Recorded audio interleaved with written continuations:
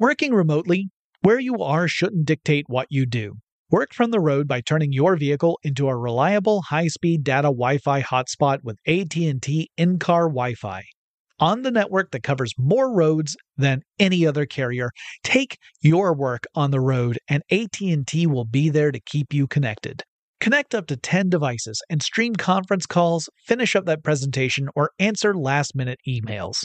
Why wait? Go to att.com/in-car Wi-Fi today for free trial eligibility.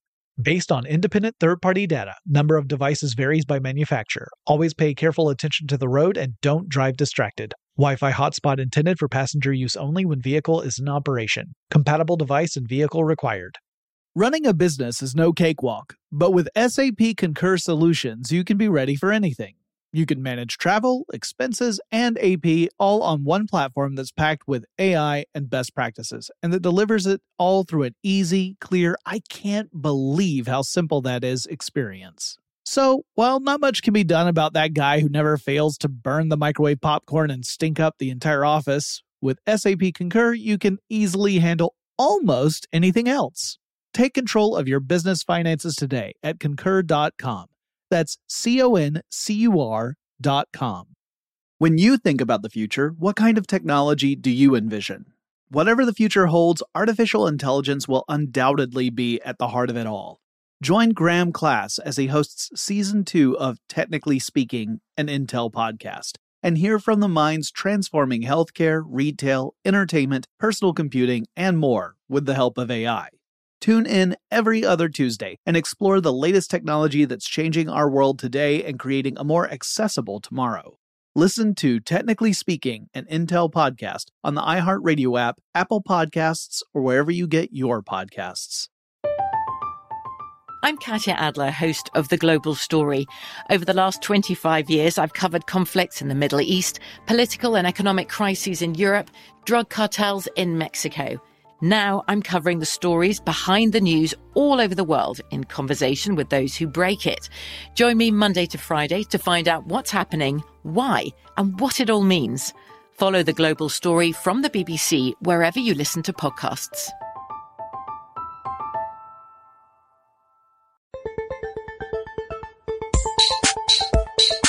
Get in touch with technology with Tech Stuff from HowStuffWorks.com.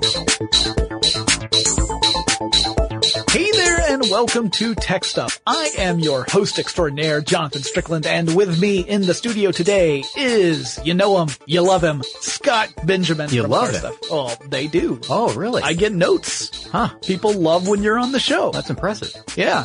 People, what, that my listeners can read and write? No, I wasn't saying that. Oh, I was okay. just, you never know these things. That's true. Yeah, you come on as a guest onto my show, and you are not privy to the communiques that come into the tech stuff world. I should let you know more frequently that people do enjoy when you're on. Well, that's nice. I appreciate it. And I have a great time when I'm here, so I'm glad to be back.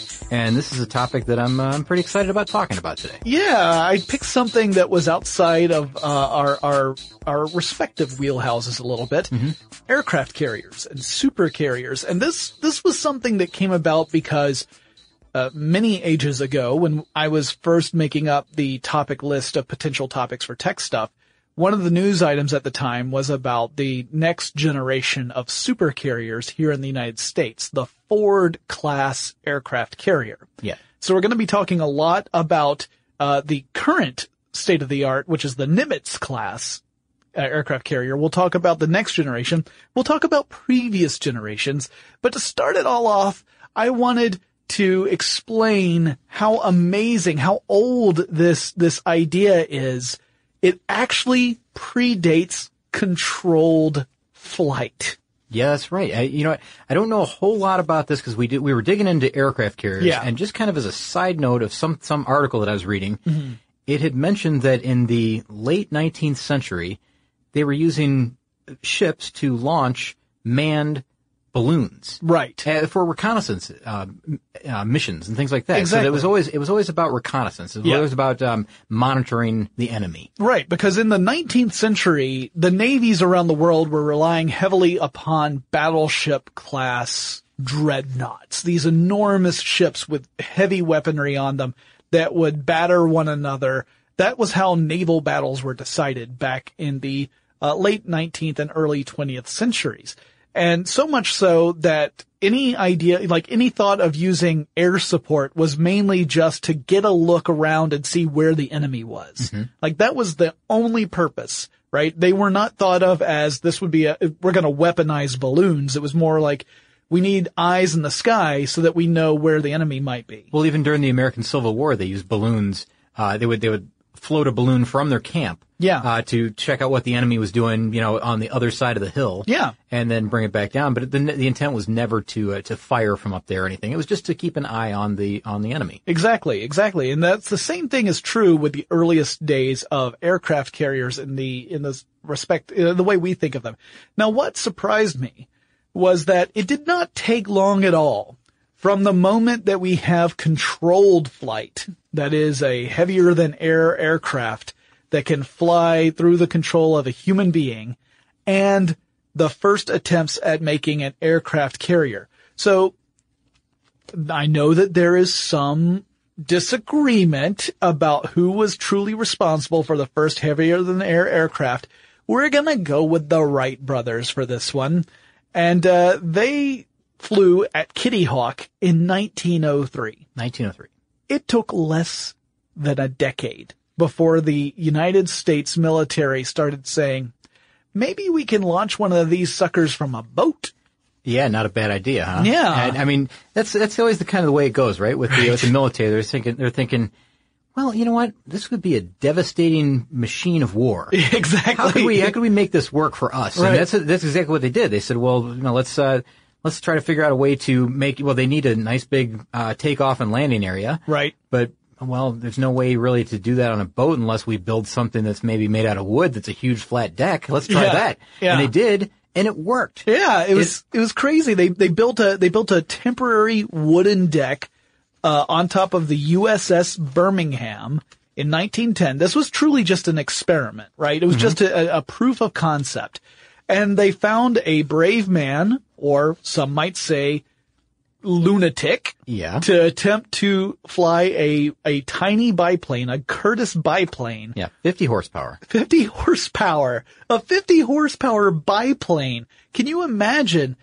You're rolling down this wooden platform that's built on top of a battleship. The battleship was not meant to do this, right?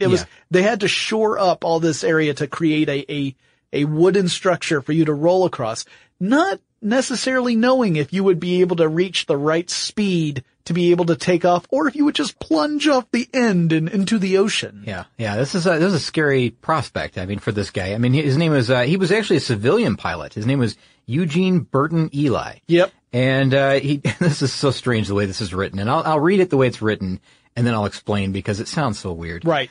It says on November 14th, 1910, a 24-year-old civilian pilot, and again, Eugene, took off in a 50 horsepower Curtiss plane from the bow of the Birmingham, which is a, wooden platform cruiser again, and later landed a Curtiss Model D on Pennsylvania on January 18th of 1911. So those of you that were listening, will realize that it wasn't a 2-month flight, and he didn't change planes in midair. Right. They just hadn't figured out the landing bit of this yet. Yeah. Yeah. So this happens like 2 months apart, or 3 months apart, maybe. So, what happened was they did the first one, and then the second attempt, the second test took place in San Francisco Bay. That's where the Pennsylvania was anchored. And, he took off from a landing strip on land, took off, flew out to the ship, landed on it, stayed for an hour, took off from the ship, and landed back on the mainland. Interesting. So that's actually the first time that both of those things happened at one time. Right. The initial, the initial takeoff, I guess, was just a one-time deal, and they just wanted to see if they could do it. They didn't even really consider landing at this point. I'm sure they were thinking about it, but they weren't willing to risk it yet. They needed a couple more months to develop a way to do it, or maybe to look into the stats of how long it took a Curtiss Model D to stop. To actually come to a stop, right? Because if it's longer than the boat is, you got yourself a problem. As it turns out, we would come up with ways to address that problem. Now, here's the interesting thing to me. The U.S. military was very quick to test out this idea, but they were not quick to implement it. The Navy at the time was largely the United States Navy, I should say, was largely of the opinion that this was still the domain of the big battleships. And soon the cruisers would follow. Cruisers would be slightly smaller, slightly more maneuverable, faster ships than battleships. And we're talking about World War I era ships. Yeah, pre-World War I into World War I. The United States was not terribly concerned with adding air power to that. However, the British were definitely interested, and they began to innovate in this space early on.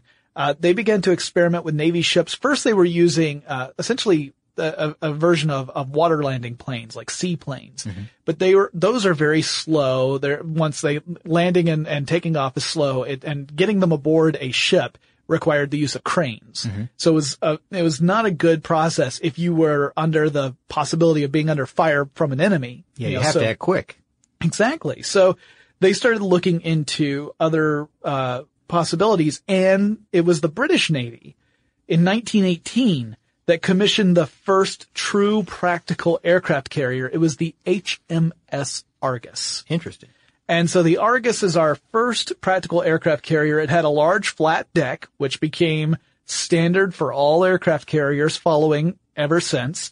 And that allowed for the landing and taking off of aircraft. It was also the first that had an electrically powered elevator to move aircraft from the hangar deck to the flight deck. Very smart. And that's something we still see today. Yes. And that means that you can actually carry a lot more vehicles. Plus you don't have to worry, like if really bad weather's coming in, you can house them in the hangar deck as opposed to having them have to secure them to the flight deck, which could be pretty dangerous these are huge vehicles. So that lays the groundwork for the beginning of aircraft carrier history. But we're going to skip ahead to how they work today. And then later on, I'll tell you more about the various classes of aircraft carriers that the United States specifically has used over the history of the Navy. Can I maybe just say one thing here? And Sure. maybe I'm jumping too far ahead here, but during World War I, their use was extremely limited. They really didn't even put any kind of emphasis on it at all. It really wasn't part of World War I strategy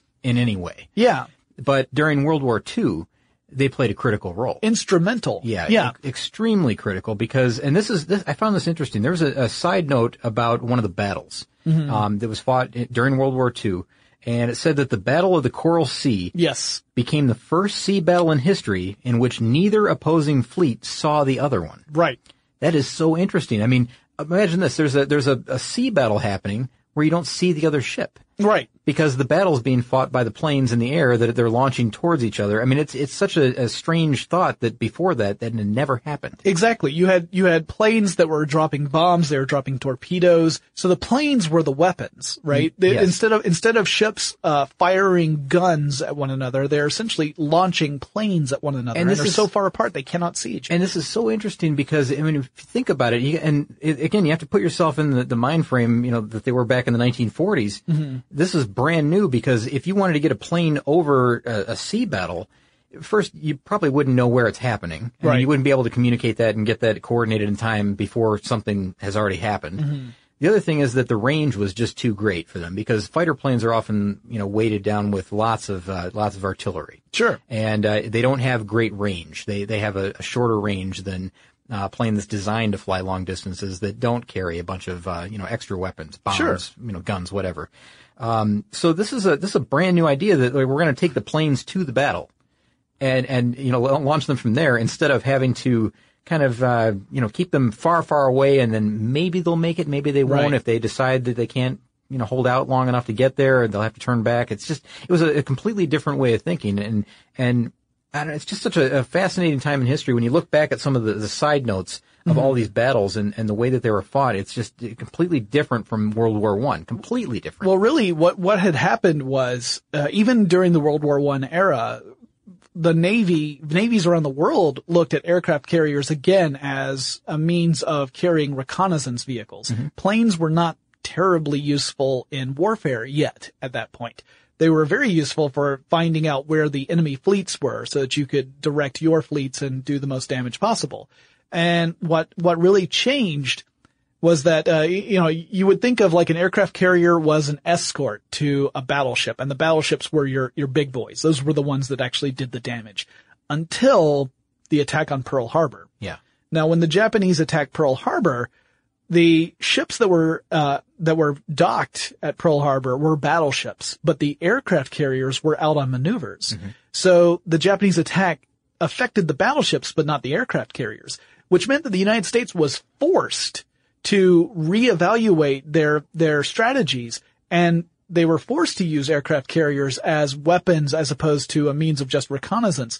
And that's what led to these things like the Battle of the Coral Sea, where we end up getting this effect of aircraft carriers being used effectively as weapons of war. Well, also, and I think this goes without saying, that the Japanese fleet was launched from an aircraft carrier as well. So the squadrons that attacked Pearl Harbor came from an aircraft carrier. Right. That was several miles off. Mm-hmm. But stealthily moved in and then was able to retreat back to the homeland. Right. It was incredibly effective. It was a devastating attack, as we all know. Yeah. And so this was really what ended up changing the way wars were fought, for several decades. And so it was something that proved the aircraft carrier's importance as a vehicle in an arsenal, right? As you just mentioned, it was that the aircraft carrier was the support vehicle or the add-on vehicle, the chaperone, I guess, that would go along, right? Yeah, and then the roles reversed. I mean, exactly. Then it became that, the destroyers and the cruisers and all those were tagging along with the aircraft carrier because that was the big guns. Right. Yeah, you had those there to protect the aircraft carrier because the aircraft carrier had all the really valuable aircraft on it that could do devastating damage, very, very quickly. So it was interesting to see such a dramatic shift.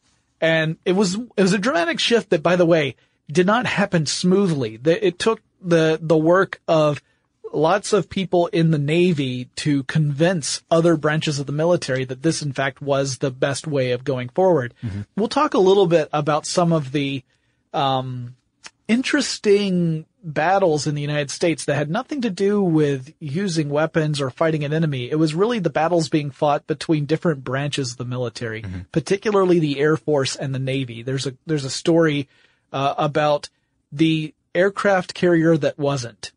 It was one that was almost, but then wasn't. But yes. Let's talk a little bit about how these massive, and I really do mean massive machines work. Yeah, now you have seen one in person. I have. I've been aboard the Midway. Okay, I've seen one in person. I've never been on one. Yeah. You gotta pack a lunch if you're gonna walk from one side to the other. They are big. They are huge. I mean, we're talking like, I'm just gonna ballpark these numbers, okay? Sure. We're talking like more than 1,000 feet long. Yep. The deck is measured in acres, something like 4 or 4 5 acres, 4.5 acres. They are like, it's like taking a building. I think I read somewhere that it was like, imagine the, which building is it in New York? The Chrysler building in New York. Tilt the Chrysler building on its side, put it in water. Yeah. And that's the length of the ship. Right. But then even greater than that, it's like it's 20 stories tall. Yeah. When it's floating. Yeah. Yeah, if you go from the keel of the ship, the keel is the backbone of the ship, the part that's, at the very bottom center, all the way to the very top, you're talking like the equivalent of 24 stories. Amazing. I mean, it's a huge, huge machine with thousands of parts to it. A billion parts or something like that is what I read somewhere. I don't know if that's true or not, but I mean, they literally said it's 1 billion parts on these ships. And it's truly like running a city. Yes. Because there are thousands of crew members. We'll talk about numbers when we get to it here, but yeah, there are thousands of people on board and they have to do everything, from collecting the garbage to, making sure that, people are fed. Right. And of course, fighting a war, maybe. Sure. Potentially. Running just, doing regular missions, I guess. If they're just, stationed off the coast of, whatever country, they just have to make sure that everything is operating smoothly. Yep. There's just every concern that you would have with a small city is happening on that ship, and there has to be somebody to take care of it. A small city that relies on nuclear power.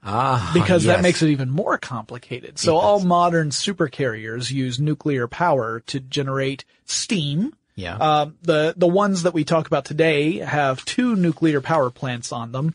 that are that's actually different from previous ones. Earlier supercarriers had more nuclear power plants, not fewer, but more, because they had a bunch of smaller ones.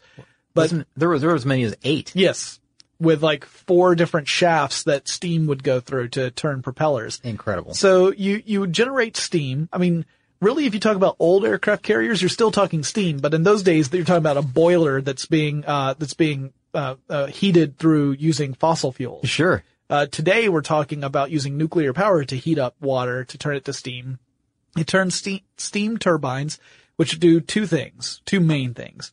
It generates the energy needed to turn the massive propellers. We're talking like more than 20 feet in diameter, right? These are huge propellers that propel the ship through the water, and they are used to generate electricity aboard the ship. I've got a little bit more info on that if you'd like. Sure. We can talk about it. Yeah, but, let's do it. I just want to just kind of throw some stuff in here, and you're going to hear a bunch of note shuffling because I got notes everywhere. Yeah, and I do too, actually. This is a first for me because usually I have my computer in here, but I actually am using this stuff called paper. You're going low tech like me. Yeah, it's kind of crazy. I do it all the time.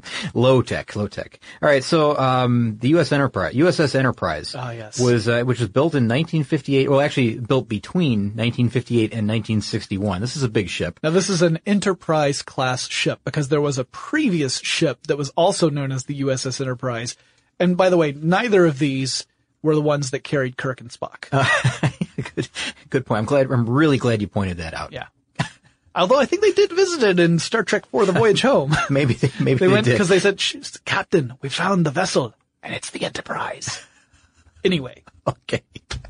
I'm amused by this. All Yes, right, so I am too. all right, it was in service between 1962 and 2012, so it was only recently decommissioned. This was the very first nuclear-powered aircraft carrier, and it had 8 what they called A2W reactors. Now, the A2W, I was wondering what the heck that stood for, so I looked it up. It's pretty simple, actually. A is just aircraft carrier. 2 stands for the second generation, designed by that particular designer, I guess, that contractor. And W stands for Westinghouse, and that was the contractor. So A2W, so that's the second generation Westinghouse aircraft carrier power source. Yeah. All right. And, so of course it was used in, the first, this is the first nuclear powered, I'm going to say nuclear. Yes. Yeah. Not nuclear. Nuclear, I might say it, but, get ready for that. But it actually, provided power for 4 propulsion plants. So each propulsion plant had 2 reactors that were tied to it. And okay, according to the way that it's all laid out, I guess they each powered 2 different shafts. So let's say there's the 1A shaft, the 1B shaft, the 2A shaft, the 2B shaft. And that's kind of the way it worked, right? All right. And I'll try to walk through this carefully here so we don't miss too much. I know it's going to be a simplified version. But each one of these was capable of running on just 1 reactor if it had to, but 2 were required for full power. So if they're going to steam ahead at, what is the top speed? Like 30 knots maybe? Yeah, which is about 34.5 miles per hour. Actually, the Navy has been very careful to never divulge the specifics. There were some sources I saw where they said it could move in excess of 40 knots, which is incredible speed. At that speed, you can water ski behind the aircraft carrier without skis. You could barefoot water ski behind it. I would like to try that. Yeah, that would be kind of exciting. Yeah. All right. So you could run on one reactor per shaft, but they said it was, 2 were required for full power and, for plane launching capability, which we'll talk about why that's important in a little while. Now again, the simplified version of how these reactors work, if you want to get into it or not, I don't know. They're actually fueled by enriched uranium-235. Yep. And all this is foreign to me. I'm speaking another language, so bear with me. But they use something called hafnium control rods in the reactor, and that's how they control just how much steam they're creating. Sure, they're able to submerge or pull them out to a level that reaches what they call the criticality point. Yep. And I hope I'm saying that right. Yes. But that's the point which nuclear fission reactors reach a place where they're self-sustaining. Yes. They create their own energy, their own. What's happening their own is that when one of those atoms decays, it generates some very high energy particles which when they collide with other atoms cause them to decay, and then you get a self-sustaining reaction, which, by the way, if you aren't able to contain, becomes a meltdown. Sure. So anytime we're talking nuclear power with fission, it's a very scientific approach, a delicate balance to make sure that you have the balance between generating the heat you need so that you can create the steam you need to turn a turbine, and preventing it from getting out of control. Yes. And that's part of, why they have these cool down towers and all that, right? So they're water cooled, and that's where the steam is created. Yep. Because of the cooling water that they use for these things. So, the steam or and this is again, very, very simplified because there's a lot of processes that happen here, but the steam is sent to the main engine area, for the electrical generators, the aircraft catapult system, and lots of other, auxiliary features that they mention here in this article. So runs just about actually it does run everything on board. So anything. I mean, you flip a light switch, that's being run by, steam power, but from a nuclear reactor. Source, yeah, it's amazing. So the turbines, which are double-ended, are then caused to spin at a high rate of speed from the steam. And the main shaft, which is, spinning with the turbine, at a very, very high rate of speed, it goes through a reduction gear, which kind of steps down the power to a point where they're able to use it even to propel the ship, because those propellers are giant. They're like 21 feet across, and there's 4 of them. Right. Huge, huge screws on these things. And for them to even be able to use that power, there's so much power there that they have to reduce the power in order to be able to propel the ship forward. Right. I could imagine, what's really important there, at least initially, is the torque. So you gotta create the torque necessary to get those things moving. I would think it's important, yes. Yeah.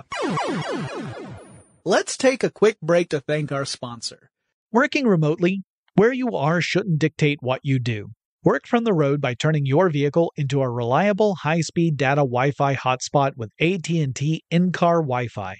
On the network that covers more roads than any other carrier, take your work on the road and AT&T will be there to keep you connected. Connect up to 10 devices and stream conference calls, finish up that presentation, or answer last-minute emails.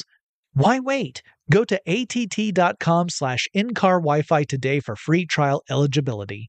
Based on independent third-party data, number of devices varies by manufacturer. Always pay careful attention to the road and don't drive distracted. Wi-Fi hotspot intended for passenger use only when vehicle is in operation. Compatible device and vehicle required. Running a business is no cakewalk. There is a ton to keep track of. Employees to keep happy, spending to control, travel to plan, and on top of it all, nobody knows exactly what the future holds. Your finance team always has to be ready to change. But with SAP Concur Solutions, you can be ready for anything. You can manage travel, expenses, and AP all on one platform that's packed with AI and best practices, and that delivers it all through an easy, clear, I can't believe how simple that is experience. And you can finally say goodbye to the costly mistakes and risks that come from manual work and spreadsheets. So, while not much can be done about that guy who never fails to burn the microwave popcorn and stink up the entire office, with SAP Concur, you can easily handle almost anything else. Take control of your business finances today at Concur.com. That's CONCUR.com. When you think about the future, what kind of technology do you envision? Whatever the future holds, artificial intelligence will undoubtedly be at the heart of it all. Join Graham Class as he hosts Season 2 of Technically Speaking, an Intel podcast from Ruby Studio in partnership with Intel. Explore the future of technology that's rapidly evolving our world today with the help of AI. There is still so much work and research needed to fully understand the power and potential of AI. And Intel is at the forefront of implementing AI and revolutionary technology that's changing the world we live in for the better. In each episode, Graham interviews the minds transforming medicine and healthcare, retail, entertainment, personal computing, and more, while pioneering new uses for AI in these spaces. Tune in every other Tuesday and explore the latest technology that's changing our world today and creating a more accessible tomorrow. Listen to Technically Speaking, an Intel podcast on the iHeartRadio app, Apple Podcasts, or wherever you get your podcasts. From BBC Radio 4, Britain's biggest paranormal podcast is going on a road trip. I thought in that moment, oh my God, We've summoned something from this board. This is Uncanny USA. He says, somebody's in the house, and I screamed. Listen to Uncanny USA wherever you get your BBC podcasts, if you dare.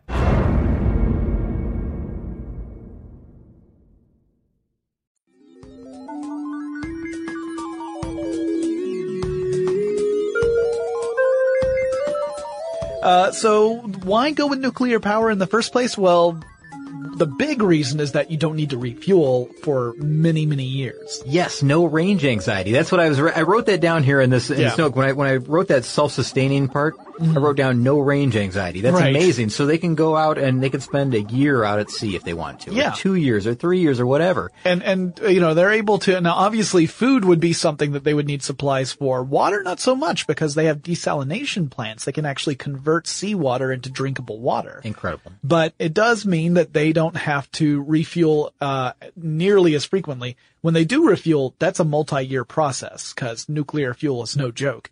But they can go decades before needing to refuel. Is that amazing? It is amazing. I'm going to say that over and over again. You're going to be saying something. I'm just going to say that's incredible. That's amazing. And another thing that makes this really interesting is not from the technological point of view, but from the political point of view. Aircraft carriers are considered sovereign territory. So as long as that sovereign territory does not venture too close to, say, a country's borders within it, you know, that extend out from the coast out a certain number of miles into the ocean. As long as the aircraft carrier is outside of that, it is technically a part of whatever nation owns that aircraft carrier. So in the United States sense, you are on U.S. quote unquote soil while you're on an aircraft carrier, even if that aircraft carrier is parked way out in, you know, in the Middle East or in Asia or wherever, you are still on U.S. soil. I like that idea. Yeah, so it really is like a floating city. You know, the city itself can actually relocate. So let's talk a little bit about some of the different parts of this. We mentioned that the top deck is the flight deck. Yeah. That is, of course, where all the planes take off and land. In the old days, we're talking propeller planes. These days, we're talking jets. The design of aircraft carriers has had to change dramatically along with the evolution of aircraft, and we'll talk more about that when I get into the different classes of aircraft carriers. One of the things that you mentioned, Scott, was the steam-powered catapult. And you guys might be wondering, what is that? What do you mean by catapult? Is there like a medieval catapult that you put the plane in and it launches it? Not quite. No. Well, the idea is that, you know, with the advent of jet aircraft and the idea that you want to put them on a boat and launch them, that requires a lot of airflow over the surface of the wing. In order for it to get enough lift to be able to get off the ship. Right. And got it. And they have a truncated takeoff strip, right? Because they're limited by the length of the vessel, and it's not even the full length of the vessel. No. It's part of it. So it's like 300 feet, basically. Yeah. So there are two things that aircraft carriers do to improve the ability of jets to take off. One is they turn into the wind, and they go as fast as they can into the wind, which generates more airflow. That is so smart. Right. You don't want to go away because then that reduces airflow. So they turn into the wind and they go as fast as they can to generate airflow. And then they have to find a way to have these jets accelerate rapidly so that they can get to a speed where they can take off. And that's where this steam catapult comes in. Yeah, and it looks like a slot on the deck of the ship. I mean, that's all it looks like, really. And if you know what, I'll be honest with you. I think this matches up with a lot of the way that they're launching some current roller coasters now. In theme parks. You've seen this, right? Yeah. I can't. There's one in Cedar Point in Michigan, in Ohio. Yeah. And it's called Top Fuel Dragster, I think. And you sit on the launch pad, and it's I've ridden this roller coaster. You have? Yeah, oh, no kidding. Twice. So it's the same idea. You can probably describe it. I mean, it's steam pressure that builds, and I don't know if it's steam in that case, but it builds up pressure in the cylinder, and you're holding it back. You're resisting that. Yeah, you're allowing that pressure to continue to build. There's a piston that's at the end of the cylinder, and behind that piston is where you're building up this incredible amount of pressure. Yes. Now, keep in mind, the steam is coming from the nuclear power generator. That's what's creating the heat that's creating the steam. So there's plenty of it. There's no shortage of steam here. And you just build and build the pressure until you've reached the right amount, which, by the way, is determined by a flight controller, and it's based upon the type of aircraft that needs to launch and the current deck conditions. Again, very smart, because they found out that, certain planes require more force to be able to launch at a certain speed, and if you don't do it hard enough, it's going to go right off into the ocean, and that's bad news for everybody. Exactly. So the aircraft have what's called a tow bar, which connects into the shuttle. The shuttle is the element on the aircraft carrier that actually moves through the steam catapult that accelerates at this incredible rate. The pistons, there's actually a pair of them. So there's a cylinder on either side that connect to this shuttle. The tow bar hooks in, and the tow bar is connected to the nose of the aircraft. Yeah, the wheels up front. And there's also something called a holdback, which they fasten between the back of the wheel and the shuttle.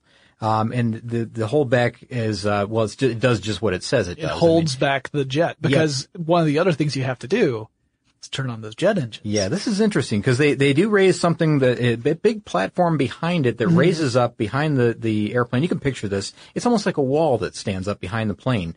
And what that does is it's just a jet blast deflector. In fact, that's what they call it.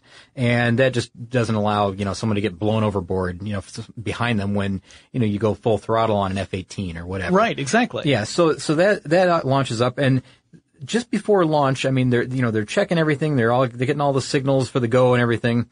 And the pilot has to go full throttle while he's still attached to the shuttle via the tow bar. Right. And the holdback is still in place. Right. But he's going full throttle, and then they finally give the go, I guess, for the shuttle to launch, and that's what catapults the aircraft off the end of the plane. Yeah. Or off the end of the deck. Yeah, essentially you say, release the so that the pressure can push the pistons forward. In a way the plane is being towed. That's why you call it the tow bar by this shuttle at an incredible speed.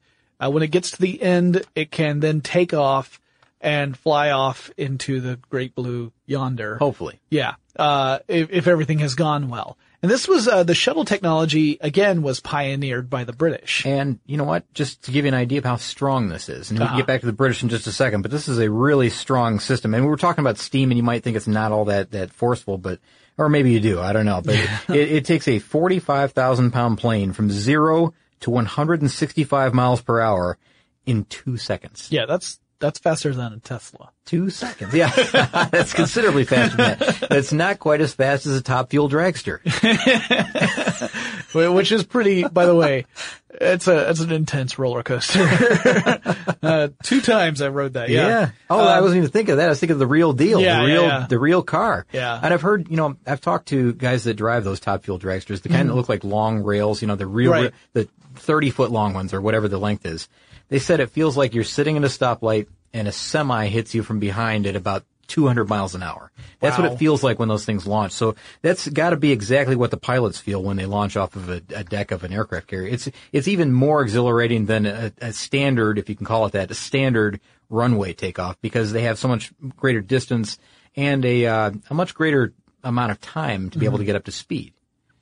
Right. Greater margin of error, too, I suppose. Speaking of margin of error, something that you have very low margin of error is landing on an aircraft carrier. Oh yeah, okay. That's another really interesting aspect of this whole thing, is that and it took them a couple of months to figure out initially. Remember, we said they were thinking about it, but it's become even more complex with jets. Yeah. So the idea of the main method that is used to stop aircraft, to help aircraft come to a stop when they land on an aircraft carrier, dates back to the propeller plane days, but it has become increasingly important in the jet world, as you were pointing out, Scott. And it's using a tail hook. And a tail hook is just what it sounds like. You have the tail of your aircraft. There is a hook that descends down that can hook on to something. In this case, we're talking about arresting wires. Yeah. These are very thick cables that stretch across the width of the landing area of the flight deck. And your goal as a pilot is to hit a specific arresting cable. There in older ships, there's a series of 4. In more modern ones, there are only 3. So with the older ships, you were told to hit the third one. Now, isn't this strange? Now, this is the first time that I'd ever heard this. When I was reading this article, this is the How Stuff Works article that we're looking at here. The goal is to hit the third wire in the set, and it's the safest, most effective wire to hit. Now, I was thinking, why is it any worse than... I can understand maybe not wanting to hit the first one because it's too close to the edge. Right. I get that. And the last one is kind of a, you better hit it or else you're going over the edge. Right. But why not the second or the third? I guess the third just shows some kind of precision. Yeah.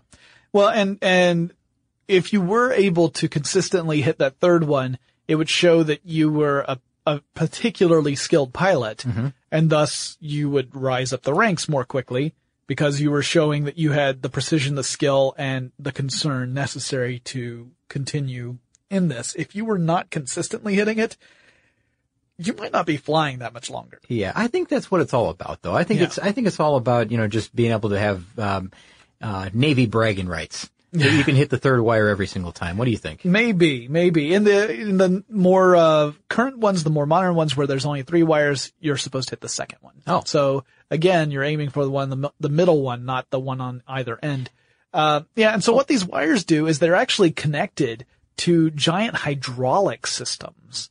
And so when the aircraft hooks one of the wires, it obviously starts to pull on that wire. The hydraulics act as sort of a braking mechanism. Now, when you watch one of these aircraft land, it looks like it stops almost immediately. What's actually happening is that it's not just a taut wire that's attached to, like anchored down to stationary points, because that would very likely cause damage to the aircraft or to the aircraft carrier or both, and it could... The person inside. The human beings. It's tough to stop immediately. Yeah. And there's lots of footage, tragic footage of aircraft that were unable to stop, including ones where they had not yet started using arresting wires. Yeah. And you see, I saw one where it not only did it skid continuously down the landing strip, it collided with aircraft that were further down the aircraft carrier. Working remotely, where you are shouldn't dictate what you do. Work from the road by turning your vehicle into a reliable high-speed data Wi-Fi hotspot with AT&T in-car Wi-Fi. On the network that covers more roads than any other carrier, take your work on the road and AT&T will be there to keep you connected. Connect up to 10 devices and stream conference calls, finish up that presentation, or answer last-minute emails. Why wait? Go to att.com/in-car Wi-Fi today for free trial eligibility. Based on independent third-party data, number of devices varies by manufacturer. Always pay careful attention to the road and don't drive distracted. Wi-Fi hotspot intended for passenger use only when vehicle is in operation. Compatible device and vehicle required. Running a business is no cakewalk. There is a ton to keep track of. Employees to keep happy, spending to control, travel to plan, and on top of it all, nobody knows exactly what the future holds. Your finance team always has to be ready to change. But with SAP Concur Solutions, you can be ready for anything. You can manage travel, expenses, and AP all on one platform that's packed with AI and best practices, and that delivers it all through an easy, clear, I can't believe how simple that is experience. And you can finally say goodbye to the costly mistakes and risks that come from manual work and spreadsheets. So, while not much can be done about that guy who never fails to burn the microwave popcorn and stink up the entire office, with SAP Concur, you can easily handle almost anything else. Take control of your business finances today at Concur.com. That's CONCUR.com. When you think about the future, what kind of technology do you envision? Whatever the future holds, artificial intelligence will undoubtedly be at the heart of it all. Join Graham Class as he hosts Season 2 of Technically Speaking, an Intel podcast from Ruby Studio in partnership with Intel. Explore the future of technology that's rapidly evolving our world today with the help of AI. There is still so much work and research needed to fully understand the power and potential of AI. And Intel is at the forefront of implementing AI and revolutionary technology that's changing the world we live in for the better. In each episode, Graham interviews the minds transforming medicine and healthcare, retail, entertainment, personal computing, and more, while pioneering new uses for AI in these spaces.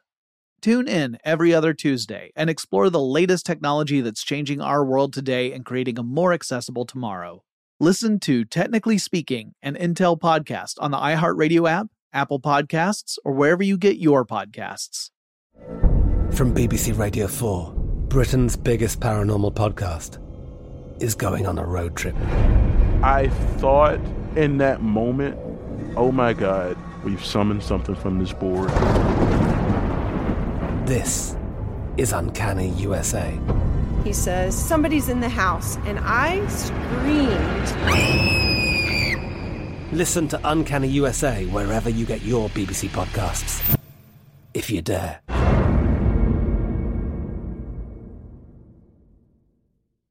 You're talking about prop planes. Yeah, super dangerous stuff. In fact, Sure. there's a article I read called "Several Reasons Why Aircraft Carriers Are Super Dangerous" by Sam Legrone, who worked in the Naval Institute, and he talked about how precise you had to be, how closely these things could come between success and failure. And it's pretty terrifying. It actually mentions that if you were flying some of the larger aircraft, like the Navy's E-2 Hawkeye, let's say that you don't hit that third cable and you don't hit the fourth cable. What you have to do then is you have to throttle up full speed so that you can fly up and then come back around and try again. Can I tell you something? I think that even if you hit that third wire or you hit the second wire or the first wire, I think you still go full throttle. Yeah. Which is so weird because you would think that, okay, it's snagged, it's secure, but they don't know that yet. They don't know if it's going to skip over it, if it's got a tenuous grasp on it that, it's going to let go. So they're trained that when that contact is made, even though you feel it grab, you still go full throttle just for a brief second. Yeah. Just in case, because that's your last chance. Otherwise, if you're going over the edge slow, you better hit the ejector because that's your only way out. Because otherwise you're going into the drain. Yeah, and it always ends up upside down. Yeah.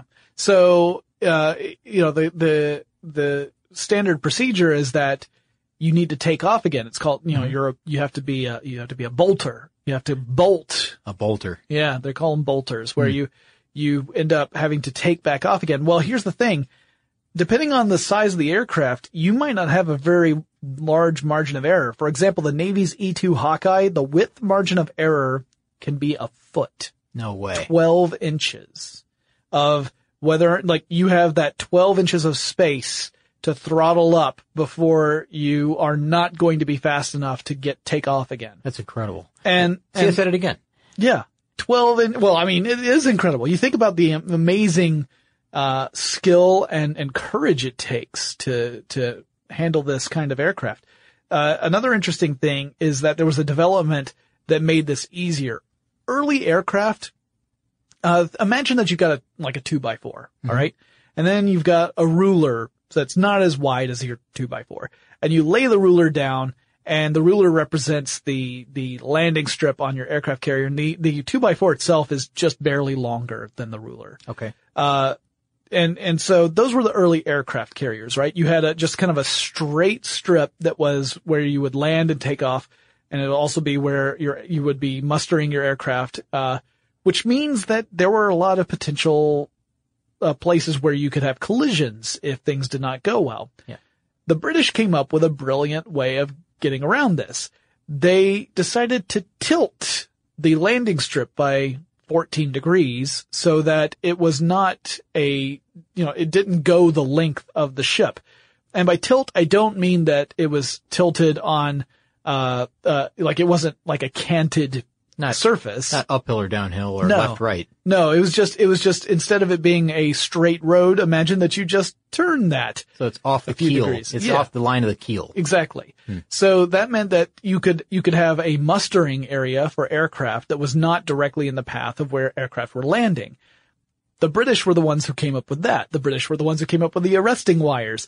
And then the United States and other nations said, this is a really good idea that we are going to also employ. Very clever. Yeah. Ways of making something that is, no matter how you slice it, incredibly dangerous, less so. There are some that even have almost like I think they call it a ski jump at the end.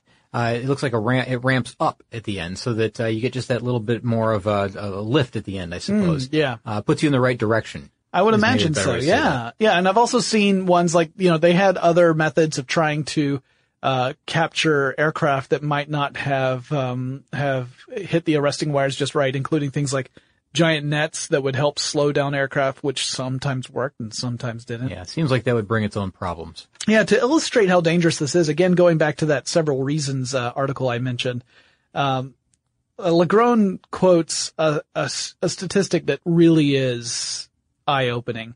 Between 1948 and 1988, the number of U.S. sailors and Marines that died in and around aircraft carriers was 8,500. Wow. In 40 years, 8,500 people dying. Now, that includes combat, but that actually makes a much smaller number than accidents. No kidding. Yeah. So, okay, I can mention a couple of accidents if you want me to talk Sure, about them. yeah. All right. So during the 1960s, there was kind of a bleak time for the U.S. Navy. Mm-hmm. They suffered 3 fires aboard aircraft carriers in the 1960s. And these, what's interesting about this is you can go back and look at these. You can look at photographs because they were, filmed in a lot of cases. And they use these disasters as training films for current military members on aircraft, what not to do and what to do, because they got a little better at it here. But, going back to, and I'll just list these kind of quickly, but, just off the coast of Vietnam in 1966 on October 26th, the USS Oriskany, CVA-34, if you're interested in that, designation, the hull designation, there were a couple of guys that were loading some flares into a locker below deck, and one of the flares went off, and there were 650 other flares in the locker they were loading. And the guy, I don't know if he panicked or what, but when the flare went off, he shut the door real quick. He didn't try to grab that one flare out. And the result was I think it was like a huge fire that killed something like 44 crew members on board. So that was and there was extensive damage to the ship. And then just a year later, in July of 1967, again off the coast of Vietnam, the USS Forrestal. Oh, yes. This was a famous one. Yeah, this is. Now, this was an accidental rocket deployment that slammed into a parked A-4 that was on the deck, and then that spread to other aircraft on the deck. And, of course, bombs began to explode all over the place on top of that. You can imagine what's going on. This is a 13-hour fire that killed 134 crew members. That was a huge fire. There were 21 aircraft destroyed during this one, and this one is the one that I think they use as the training film of what can go wrong. And then in 1969, to kind of round out the decade with another disaster here, the USS Enterprise, the first nuclear powered carrier, had a terrible fire as well, similar to the Forrestal fire. But this was a rocket that ignited and hit another aircraft, and, due to exhaust heat, I think is what set this one off.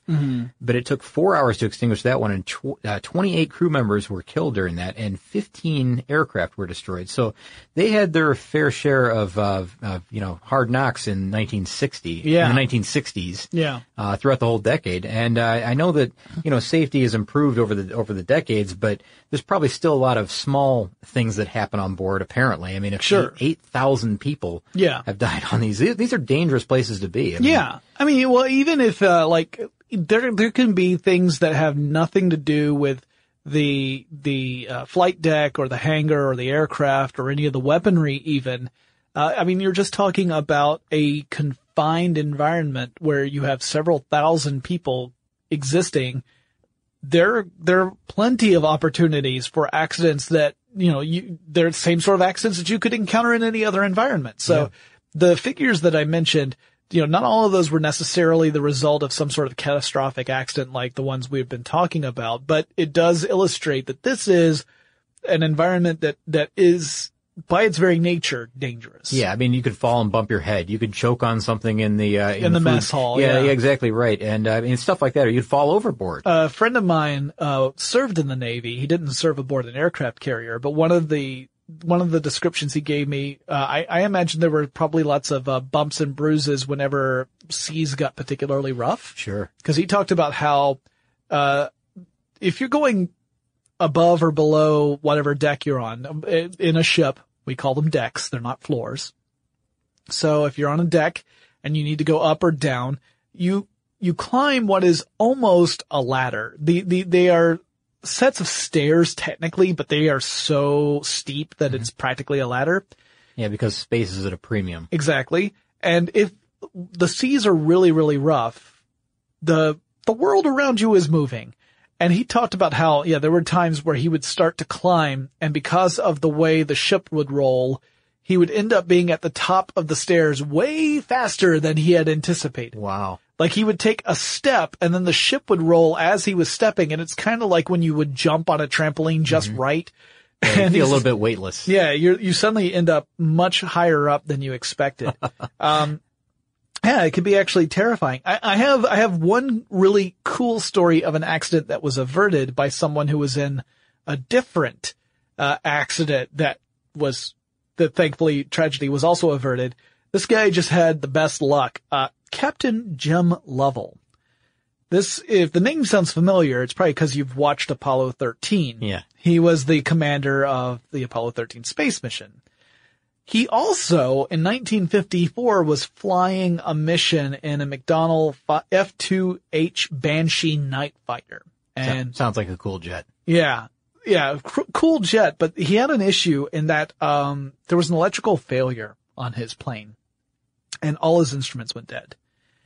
And it's at night, and he has to find the aircraft carrier. Oh boy. By vision. Like you have to find it. Like, he didn't have any electronics to tell him where anything was because of the electrical failure. So he had to find the carrier, the USS Shangri-La. And the way he found it was he saw a luminescent trail from luminescent algae that was left in the wake of the carrier and followed it to the carrier so that he could land successfully. That is so smart. What that guy hasn't lived through, huh? Or hadn't lived through at that point. I mean, it was pretty crazy. Wow. Yeah. So, I think we've really driven it home, but dangerous location, right? One of the things that we haven't talked about yet, it's also on the flight deck, is the island. Yeah. This is important. This is, where the, I guess all the radar capabilities and the satellite. Yeah, the commanders are walking around up there, telling people what to do. So this is like the tower structure that you would see on the top of an aircraft carrier. It's the command center, and it's the command center for the flight deck as well as the general ship, right? And it has lots of different decks to it as well. It is about 150 feet tall. That's about 46 meters, but only about 20 feet wide or 6 meters wide at the base of the island. That's also because you don't want to take up too much space on the flight deck. You want to have as much of that space available as possible. Sure. And this is where you have lots of different decks that have important elements to it. So at the very top, you've got that array of satellite dishes, radar dishes, that kind of stuff. Sure. Below that is the primary flight control, or PRIFLY. Yep. The Navy has lots of fun names for everything. PRIFLY. When we mentioned about the arresting wires and landing in them. Yes. I watched a documentary where the guy said, they call that landing in the spaghetti. when you're landing in the cables, you're landing in the spaghetti. It's a good term. Makes sense, right? I mean, it really does. So, and below that, it always makes me wonder if they're just yanking our chains at that point. Like, what can we tell them that we call this? And they're like, they're going to start using that. Yeah, they're going to call it. They're going to call it landing in the spaghetti. All right. So below the PRIFLY, if that's what they call it, is the bridge, and that's the ship's command center. Yes, the bridge. Now, this is where I am in my familiar element because I love ships. I love ships.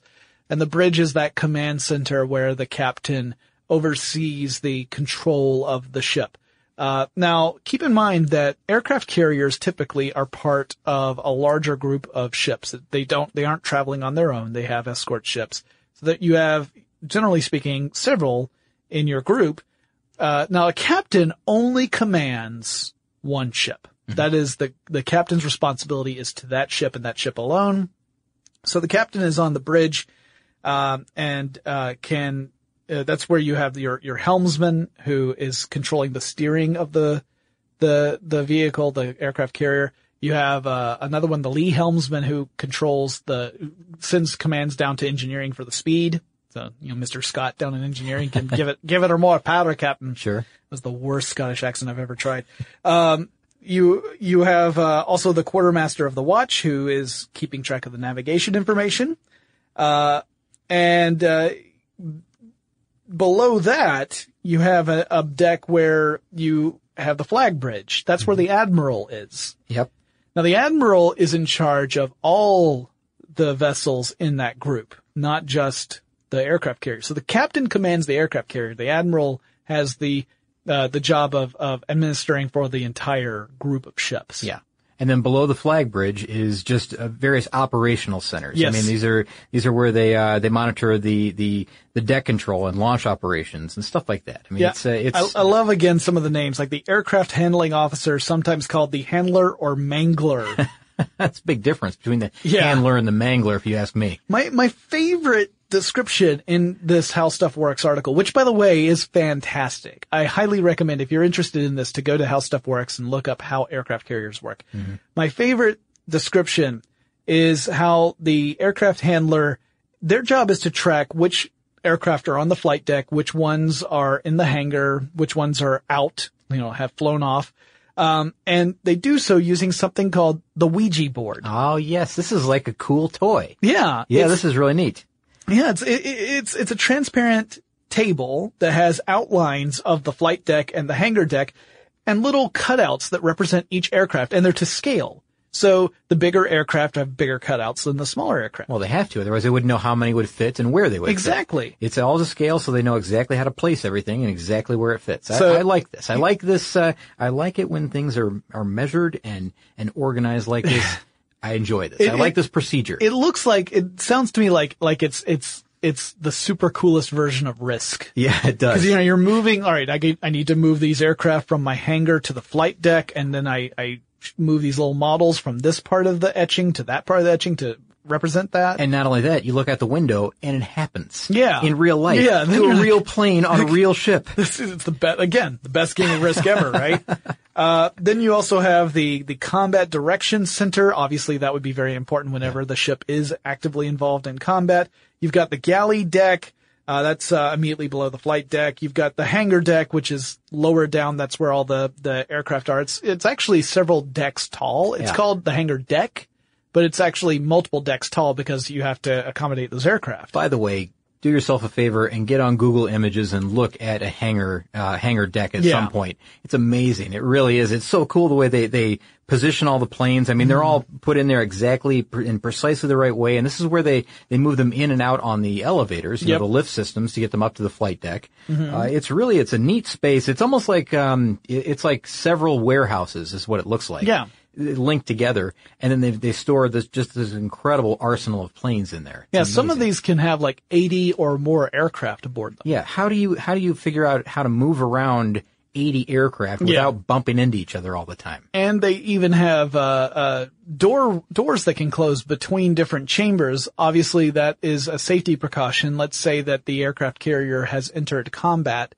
You want to be able to close off one part of the hangar bay from the others if there were an enemy attack that pierced part of it, because you want to control the spread of fire. Sure. So you might be able to close one of those doors and save 3/4 of your aircraft in the case of catastrophe. Or, even if it were just an accident and not an act of combat, you would want that ability. And then at the back end of that, of the hangar area, is an open section at the very aft end of the ship, the very back end, that they can open up a door. Yep. And they can test jet engines off the back of the boat. How cool would that be? Only safe place to do it, because it's open to the air. Mm-hmm. That's just aft of the Aircraft Intermediate Maintenance Division, or AIMD shops. That's where they would do the basic maintenance that would be needed to make sure the aircraft remain in, flyable condition. Mm-hmm. And again, all of this is necessary just for the basic function of the aircraft carrier as its purpose as a military vehicle. Then on top of that, you have all the mess halls, the galleys, the sleeping arrangements, which are cozy at best. I would bet. So Scott. Yeah. Okay, you're still here. Good. I'm still here. All right, good. Turns out we had a lot more to say about aircraft carriers than what I might have originally anticipated. And therefore, we have decided to split the epic episode into 2 slightly less epic episodes. I think that's a good plan. Yeah, because honestly, you guys can't handle an hour and 40-minute long podcast. No. And looking at my notes here, there's a lot more to cover. I mean, we haven't even talked about the classes of ships. Yeah. Yet. So let's get we'll make the second episode the classy episode. This is the classless episode. And the next one's the classy episode. Oh boy. Guys, if you really want to experience class, you need to go check out Car Stuff. Oh, shucks. Classy podcast. Thank you. Especially with your classic cars.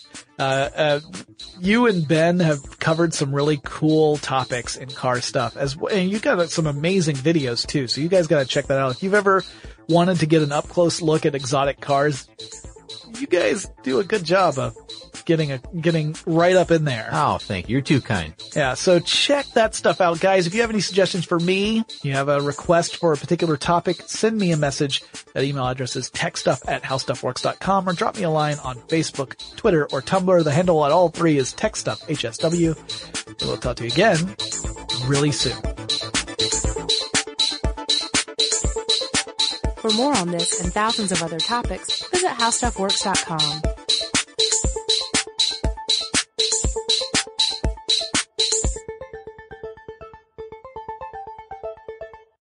Running a business is no cakewalk, but with SAP Concur Solutions, you can be ready for anything. You can manage travel, expenses, and AP all on one platform that's packed with AI and best practices, and that delivers it all through an easy, clear, I can't believe how simple that is experience. So, while not much can be done about that guy who never fails to burn the microwave popcorn and stink up the entire office, with SAP Concur, you can easily handle almost anything else. Take control of your business finances today at concur.com. That's CONCUR.com. From BBC Radio 4, Britain's biggest paranormal podcast is going on a road trip.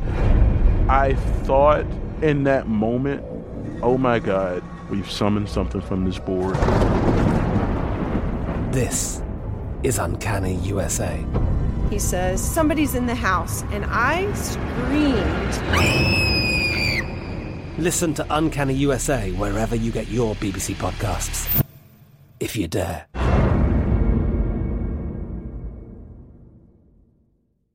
Xfinity has free premium networks for everyone this month, no matter what kind of entertainment you love. Addicted to true crime? Catch killer cases and more spine-tingling shows on A&E Crime Central. Crave adventure? Explore Asian action movies on Hi-Ya. Searching for something extreme? Check out skating, snowboarding, and more on Fuel TV Plus, the global home of action sports. And find crowd-pleasing bops on iHeartRadio's Hit Nation playlist. There's new free shows and movies to love every week. Say free this week in your Xfinity voice remote. Xumo Play is your destination for endless entertainment. With a diverse lineup of 350-plus live channels, movies, and full TV series, you'll easily find something to watch right away. And the best part? It's all free. Love music? Get lost in the 90s with iHeart 90s, dance away with hip-hop beats, and more on the iHeartRadio music channels. No logins, no signups, no accounts, no hassle. So what are you waiting for? Start streaming at play.xumo.com or download from the app and Google Play stores today. All you can stream with Xumo Play.